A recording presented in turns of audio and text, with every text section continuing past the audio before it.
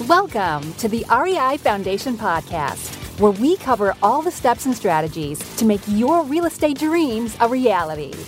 Now your hosts, Jason and Peely. Hi, everybody. Welcome again to the REI Foundation Podcast with Jason and Peely. It's Friday. Happy Friday. It is Foundation Inspection Fridays. So today we are going to be talking about, should you get your real estate license? So this hits us directly because that's one of the first things I did. We all had a discussion, Jason and I and his family, and I was pregnant at the time, and we decided it'd be a great thing for me to go ahead and get my license. We were in the restaurant business right before then, and I decided I didn't want to continue on that path, and this seemed to be the most direct way for us to get to know our markets that we wanted to get into. So I would say yes, but it's not needed. You don't need to get your real estate license. So if you're using the fact that you don't have your real estate license as like a crutch or an excuse for not getting into real estate, then you definitely don't need to get your license. But if you know that getting your license will help you to learn the markets like I did and to get direct access to the MLS like I did, then go ahead and go for it. Every state is different.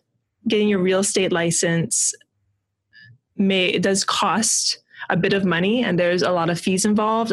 Again, it's state by state, and you do have to go to a few classes, and then you have to hang your license at a real estate agency. So yes, it just really depends on what you want to do and how you learn. So it was good for me to get my license because that's where we found our first couple of deals. Yeah.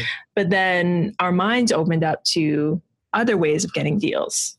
Yeah, and I would disagree. I would say it's been great that Peely has her license, but you don't need your license at all. You can find an investor-friendly agent that can do all this work for you, especially if you don't have your 30, 40, 50, 60. I don't remember how many hours it was, but it was a good amount of time it took you to get a license. And if you have a full-time job and you're thinking, well, now I need to get my license. No, you don't. I don't have my license. And I have it makes it easier because Peely has it, but I have no desire. And I think if Peely didn't get it, that may help us too, because we started off just looking on the MLS for deals, and there's a lot of ways to get access for the MLS without having her be an agent.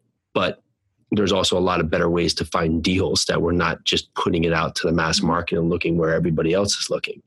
So sure, you can get it, and it may help you in some ways, but it also might slow you down in some ways. So just maybe goes back to how fully invested you want to get into all formats of real estate versus if you want to just get going today. Well, don't let the real estate license stop you, because it's not, to me, as significant as some people make it.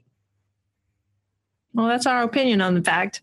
And if you have any questions, comments, please leave us a review on iTunes. Hit the little 5-star button, 1, 2, 3, 4, 5. And let us know what you think.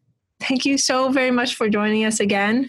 This is Jason and Peely for the REI Foundation Podcast, Foundation Inspection Fridays. Thank you so much. Bye. Thanks for tuning into the REI Foundation Podcast. Check back next time for more awesome tips and strategies to launch your new you in real estate.